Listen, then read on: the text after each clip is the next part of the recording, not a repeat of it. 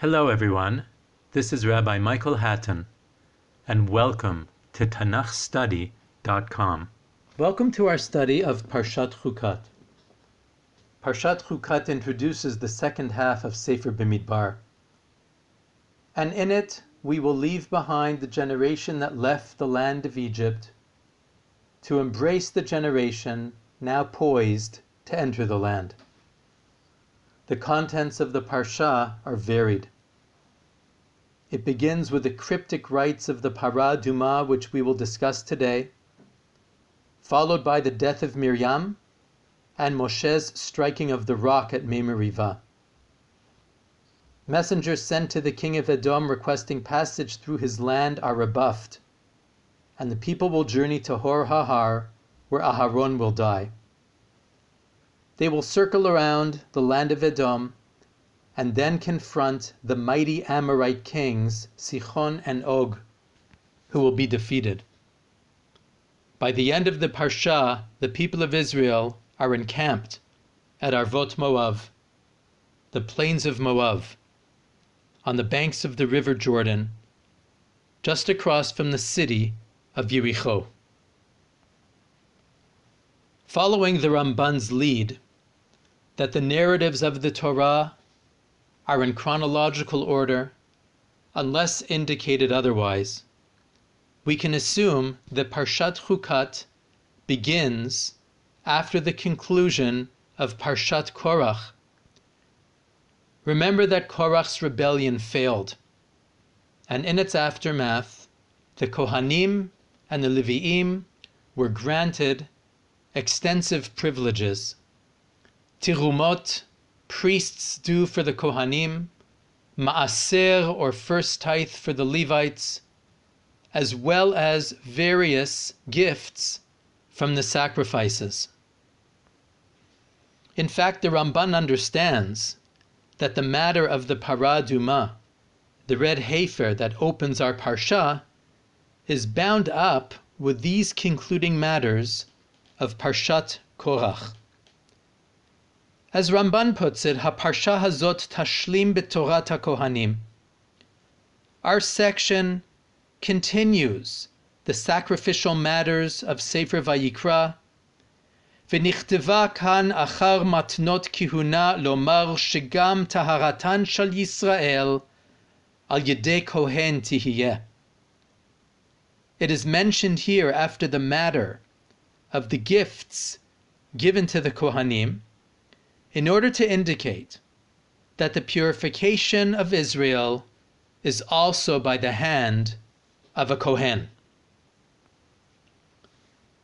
At the same time, of course, the section of the Parah Adumah is transitional.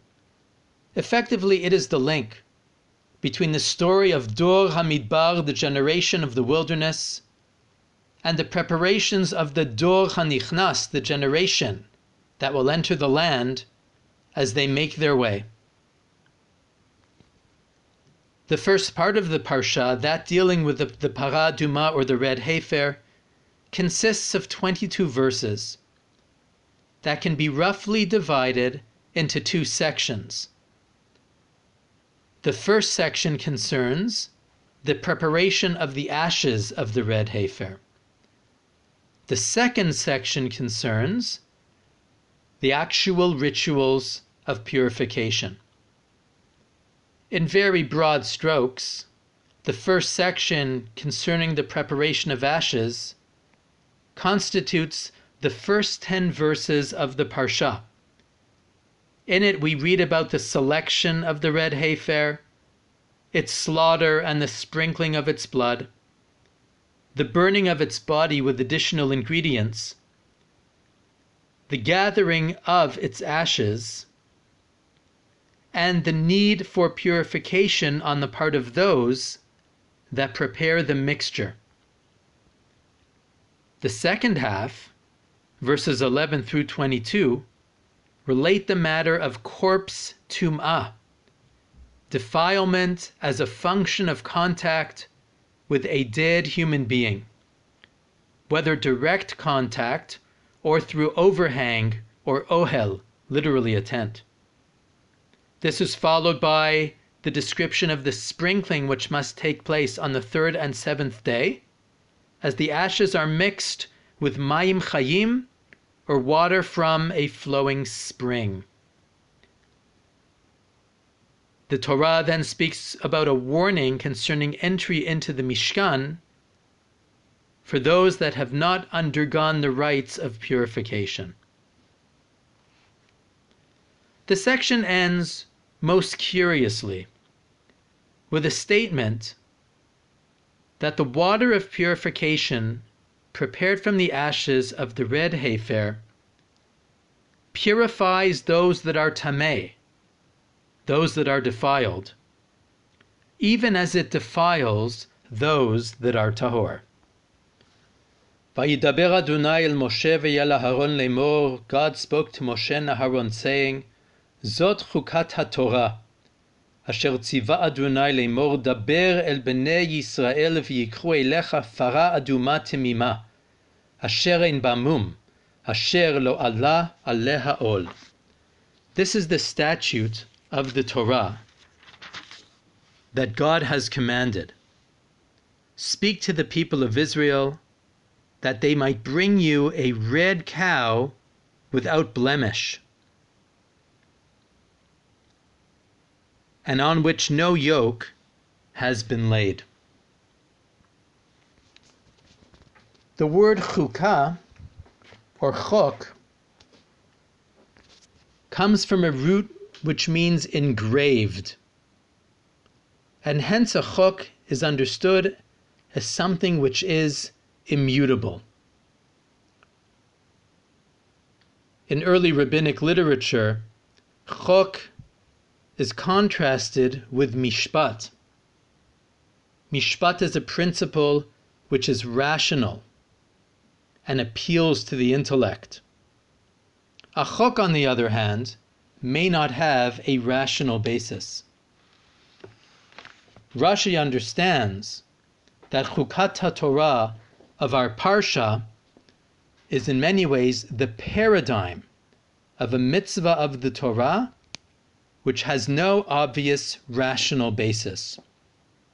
As Rashi explains, Lefisha hasatan ve'umot ha'olam monin et Yisrael lomar, ma hamitzvah hazot, u'ma ta'am yesh ba.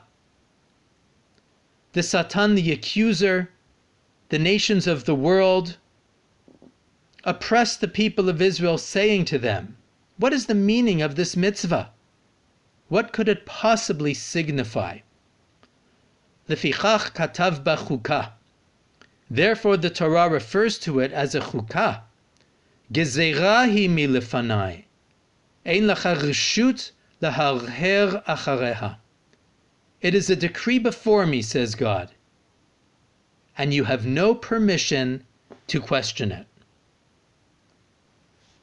For Rashi, therefore, the Parah Adumah represents the quintessential idea of chok, mitzvot of the Torah that have no obvious rationale. The Torah conditions our performance of the mitzvah on commitment and acceptance, not necessarily on our ability to comprehend. This becomes an important idea in general when we consider the matter of obligation to mitzvot.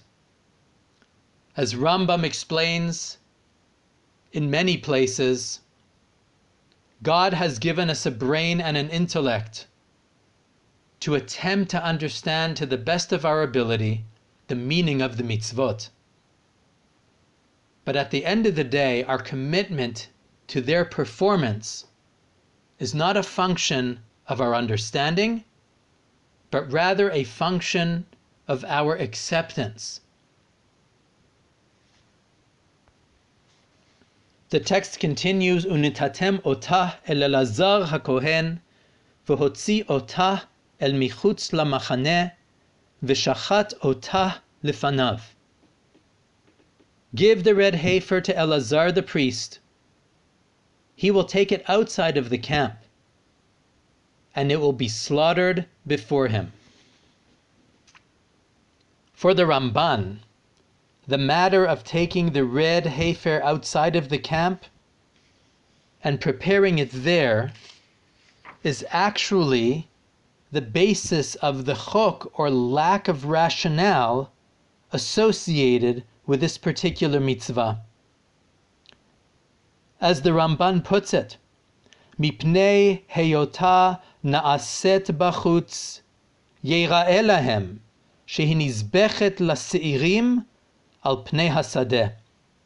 By virtue of the fact that the red heifer is prepared outside of the confines of the Mishkan, it may appear to the uninitiated that it is in fact being sacrificed to the satyrs and the demons who are in the field. For Ramban, the red heifer is the quintessential chok, defying understanding, because it differs from other sacrifices. While many of the features of the preparation of the red heifer are sacrificial, such as its slaughter and the sprinkling of its blood, the burning of its body, nevertheless, a sacrifice is offered only in the confines of Ohel Moed, at the altar that's in the Mishkan enclosure. The fact that the Parah Adumah is prepared outside of the camp, therefore, says the Ramban, is the source of the chok nature of the mitzvah. It defies understanding for that reason. The Torah continues, ולקח אלעזר הכהן מדמה באצבעו והיזה אל נוכח פני אוהל מועד מדמה 7 פעמים. Eleazar the priest will take from its blood with his finger and sprinkle it in the direction of the opening of the tent of meeting 7 times. ושרף את הפרה לעיניו, את אורה ואת בשרה ואת דמה, על פרשה ישרוף. The heifer will be burned before him. Its skin, its flesh, its blood, even its dung will be burned. ולקח הכהן עץ ארז ועזו ושני תולעת, והשליך אל תוך שרפת הפרה. The Kohen will take wood from the cedar tree, as well as hyssop and scarlet, and he will throw those into the burning of the parah, of the heifer. We will return to these ingredients later. וכיבס בגדיו הכהן ורחץ בשרו במים, ואחר יבוא על המחנה, וטמא הכהן עד הערב. The Kohen will wash his clothing, understood to be the need to undergo tevilah. He will wash his flesh in water, and then he will enter the camp. And the Kohen will remain tameh, or defiled, until the evening. והשורף אותה יכבס בגדיו במים, ורחץ בשרו במים, וטמא עד הערב. The one who burns it will wash his clothing in water, and wash his flesh in water, and he will be tameh, he will be defiled, until the evening. The Seforno, based on the Gemara in Tractate Yuma, in 2 places, understands that this feature of the Parah Adumah, namely, that those involved with preparing its ashes become defiled, even as those ashes themselves will be used in the rites of purification, are at the source of the chok associated with the red heifer. In this respect, the red heifer defies understanding.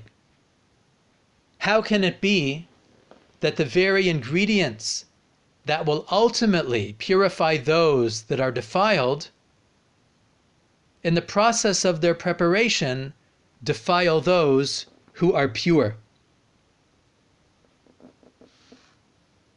Quoting a verse in Kohelet in Ecclesiastes, the Gemara in Masechet Yuma, page 14a, exclaims, this is what Shlomo meant when he said, Amarti echkema, vehi rechoka mimeni. I said that I would acquire wisdom concerning the nature of the Para Aduma, but it is beyond me. Para Aduma mitam'a et hatehorim umetaheret et hatemeim. The Para Aduma defiles those that are pure, even as it purifies those that are defiled.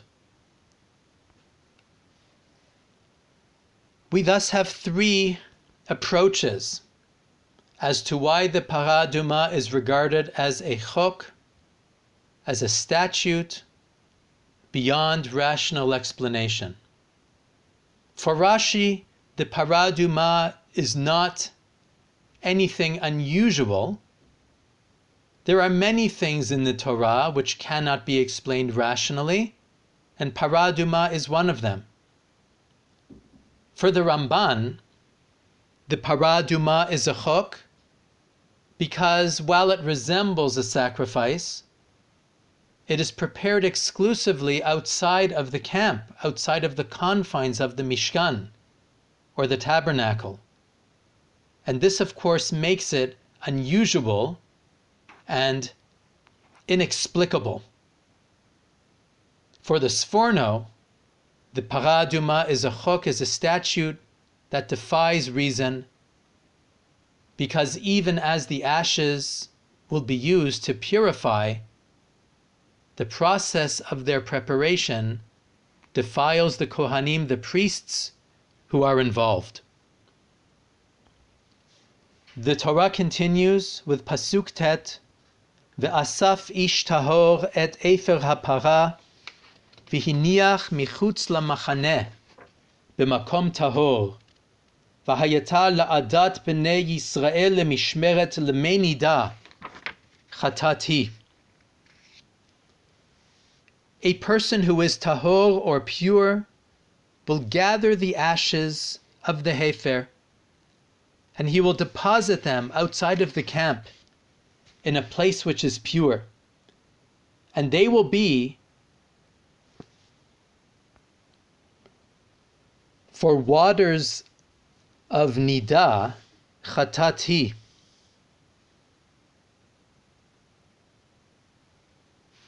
It is a sin offering. Mei nida, waters of nida, are understood by Rashi to mean mei hazaya, waters of sprinkling. Rashi understands that the root of the word nida in this context is yud daled he, which means to throw, presumably because throwing is done with one's hand. And therefore mei nida means waters of sprinkling. Chatati, perhaps to absolve from sin, or as Rashi explains, lashon chitui, waters of purification. As in modern Hebrew, chitui means disinfection. And therefore, mei nida chatati can be explained as waters of sprinkling for the sake of purification.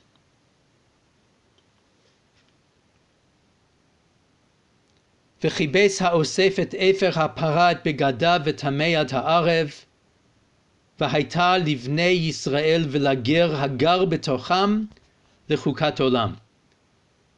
He that gathers the ashes of the hefer will wash his clothing and be defiled until evening, and this will be for the people of Israel and for the convert that is in their midst an eternal statute. And with this, the first section of Para Aduma ends. As I said earlier, this first section describes the preparation of the ashes that will now serve for the rite of purification, which follows. Pasuk Yud Aleph, verse number 11. Hanogea bemet l'chol nefesh adam v'tameh shiv'at yamim. He who comes in contact with a corpse, a human corpse, will be defiled for 7 days. Hu yitchatavo bayom hashilishi uvayom hashivi'i yitar, v'im lo yitchata bayom hashilishi uvayom hashivi'i lo yitar.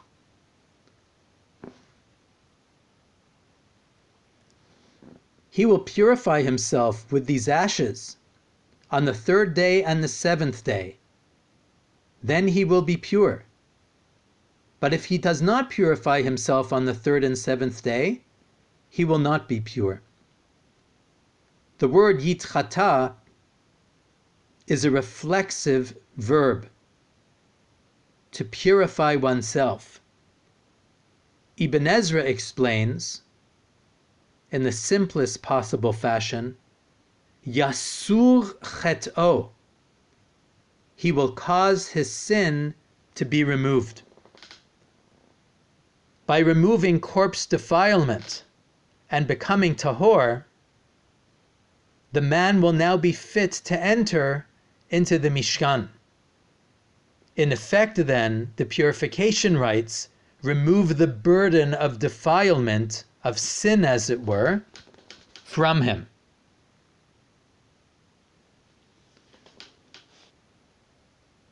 Kol hanogea bemet benefesh ha'adam asher yamut v'lo yitchata et mishkan Adonai timeh v'nichreta hanefesh hahi miYisrael ki menida lo zorak alav tameh yihiyeh od tumato vo. Anyone who comes in contact with a dead human being and does not purify himself defiles the Mishkan of God. That person will be cut off from the people of Israel, because the waters of sprinkling were not sprinkled upon him, and he remained tameh. His defilement still clings to him.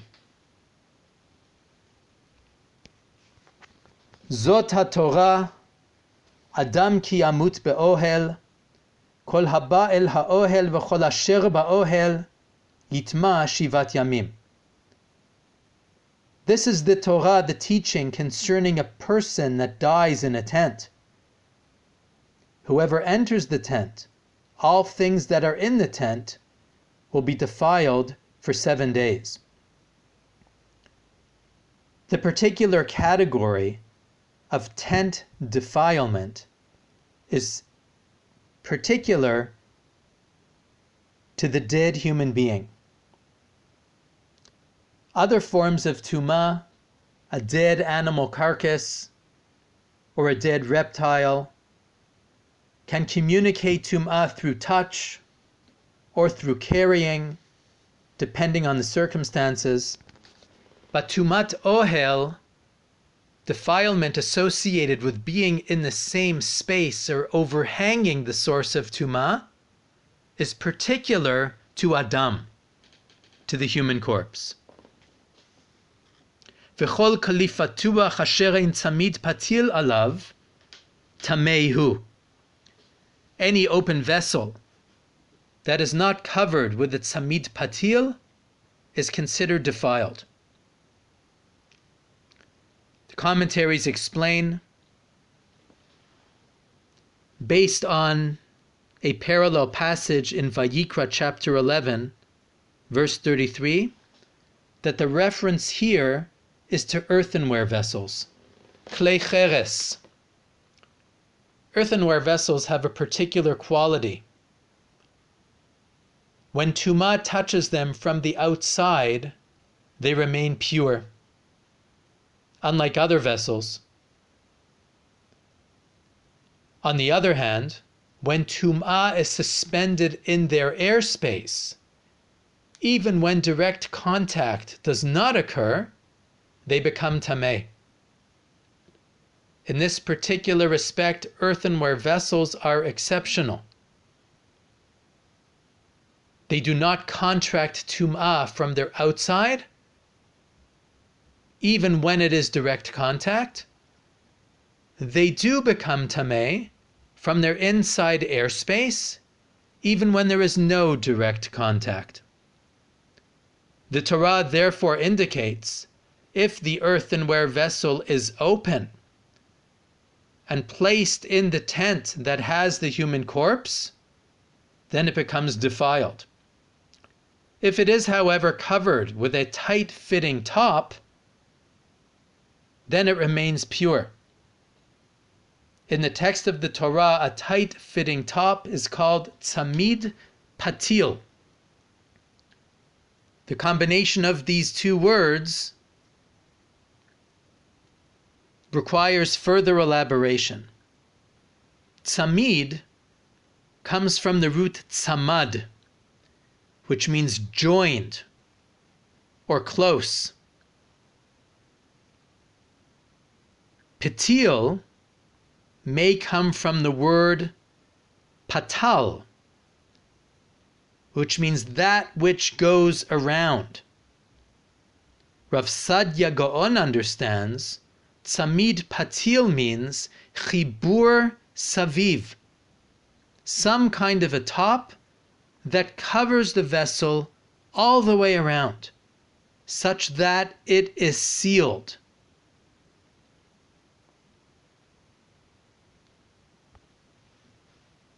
Rashi, while not disputing Sadia Gaon's statement in terms of its practical application, understands that the word patal comes from the idea of chibur or joining, and therefore tzamid patil is an emphatic repetition.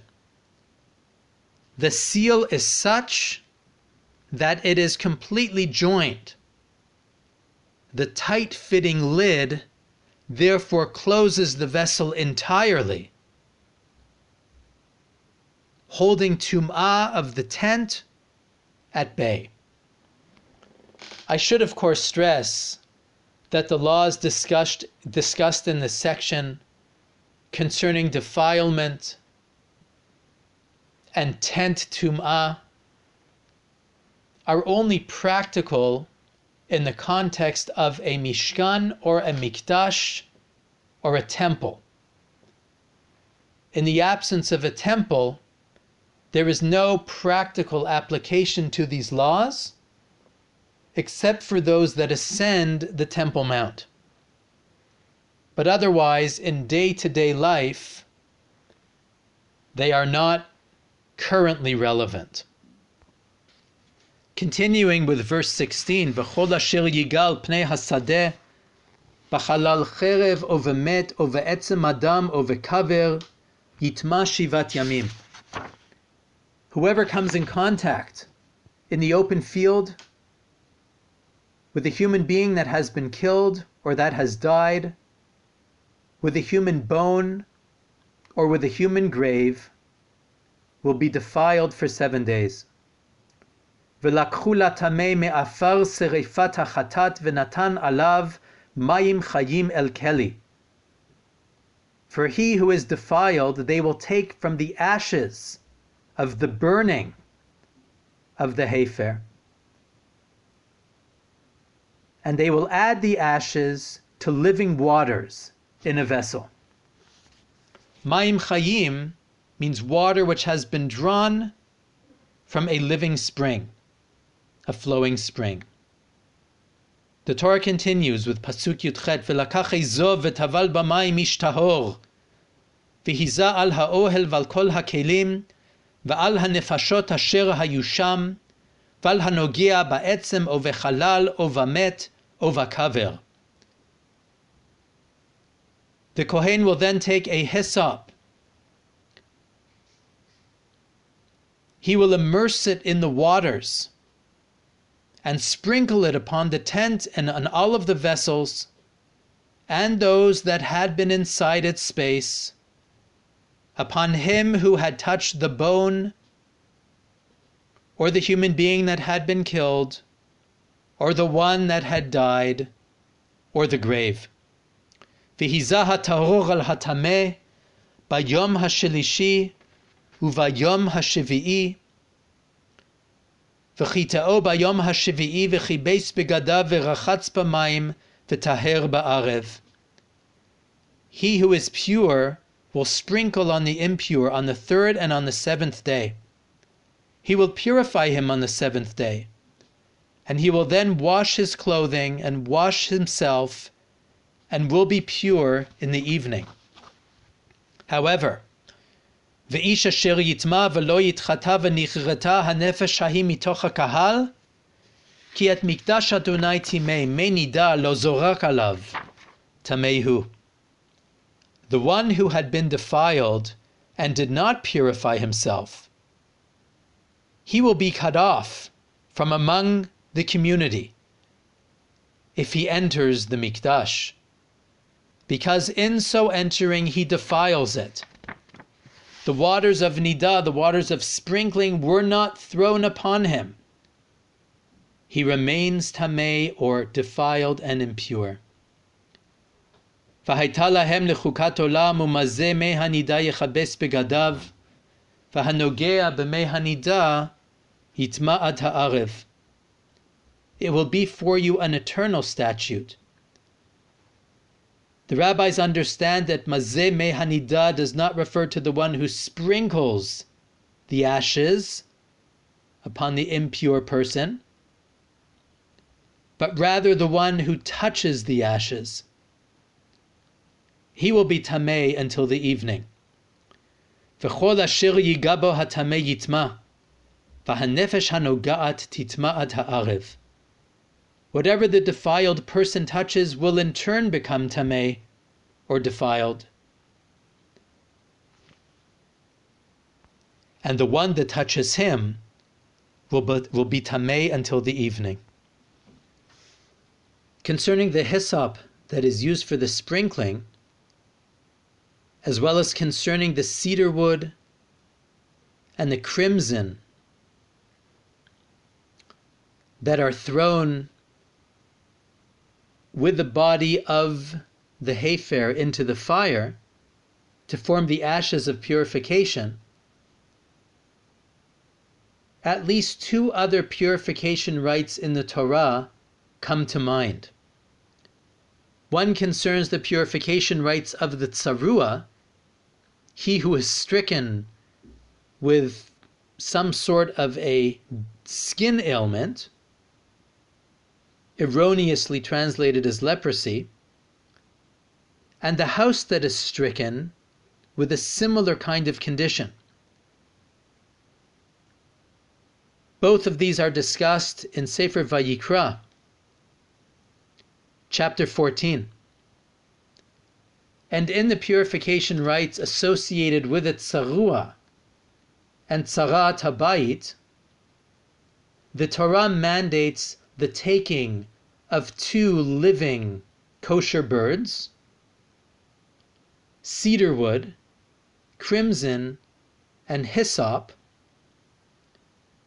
living waters, which is to say waters from a living spring, and an earthenware vessel in which the waters are collected.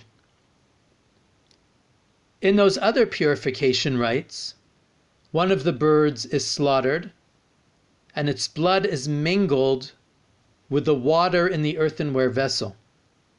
The living bird, along with the cedar wood, the crimson, and the hyssop, are then dipped into the mixture, and the tsarua, or the house, is sprinkled.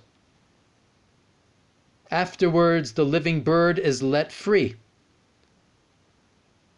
and purification is achieved.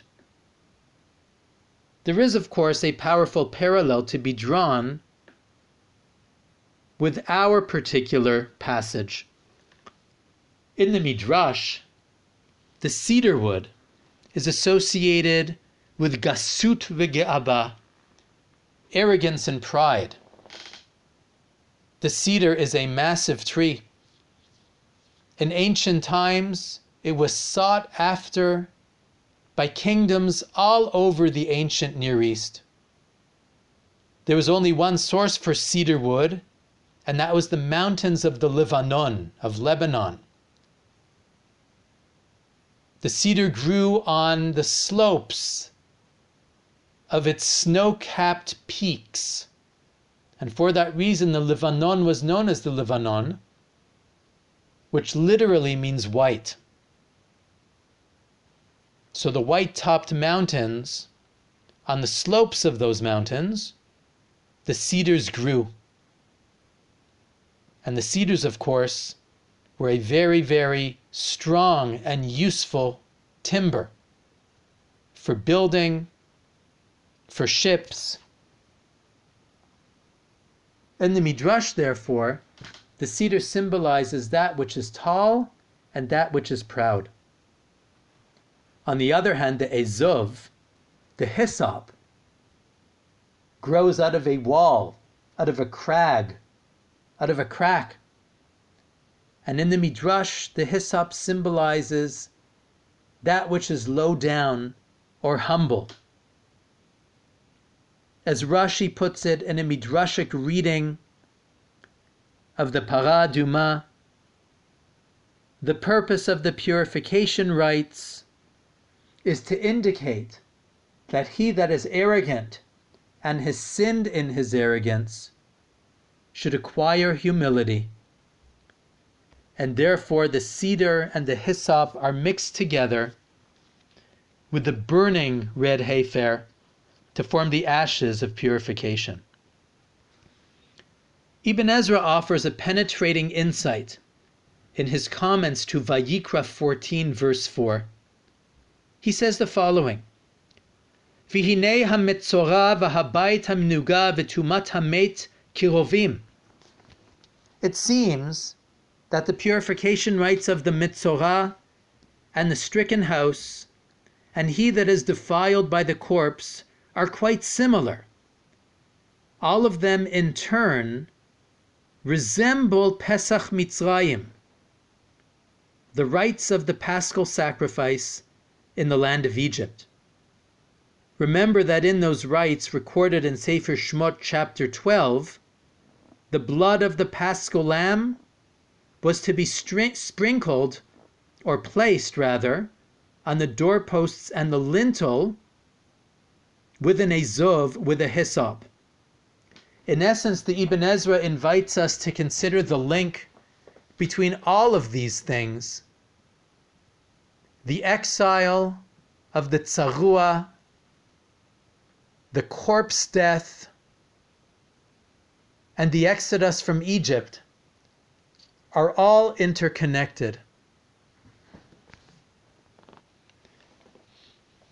It seems that all of them are in need of purification rites from a state of death, whether that state is literal or figurative. The Metzorah is banished from the camp because he experiences a form of spiritual death as a function of his sin. The slave in Egypt, of course, experiences a different kind of death, a death of peoplehood. These two therefore share common features with purification from death, the rites of the red heifer as spelled out in our Parsha. In conclusion, and returning to the opening of our section, we may reframe the location of the red heifer in the narratives of the Torah in the following way. On the one hand is the rebellion of Korach, and on the other hand, the march of the people towards the land. Appropriately, it is the rites of the red heifer that separate the two. The death of the generation that left the land of Egypt, and the vitality of the generation that is poised to enter the land. Those who had left Egypt had been condemned to their sad fate and had passed on. Their children now stood ready to cast off the pall of death and to solemnly embrace life in the new land. And therefore the rite of the red heifer, necessary to effect the change of state from corpse defilement to the life-giving presence of God, functions here as the textual link between the generations.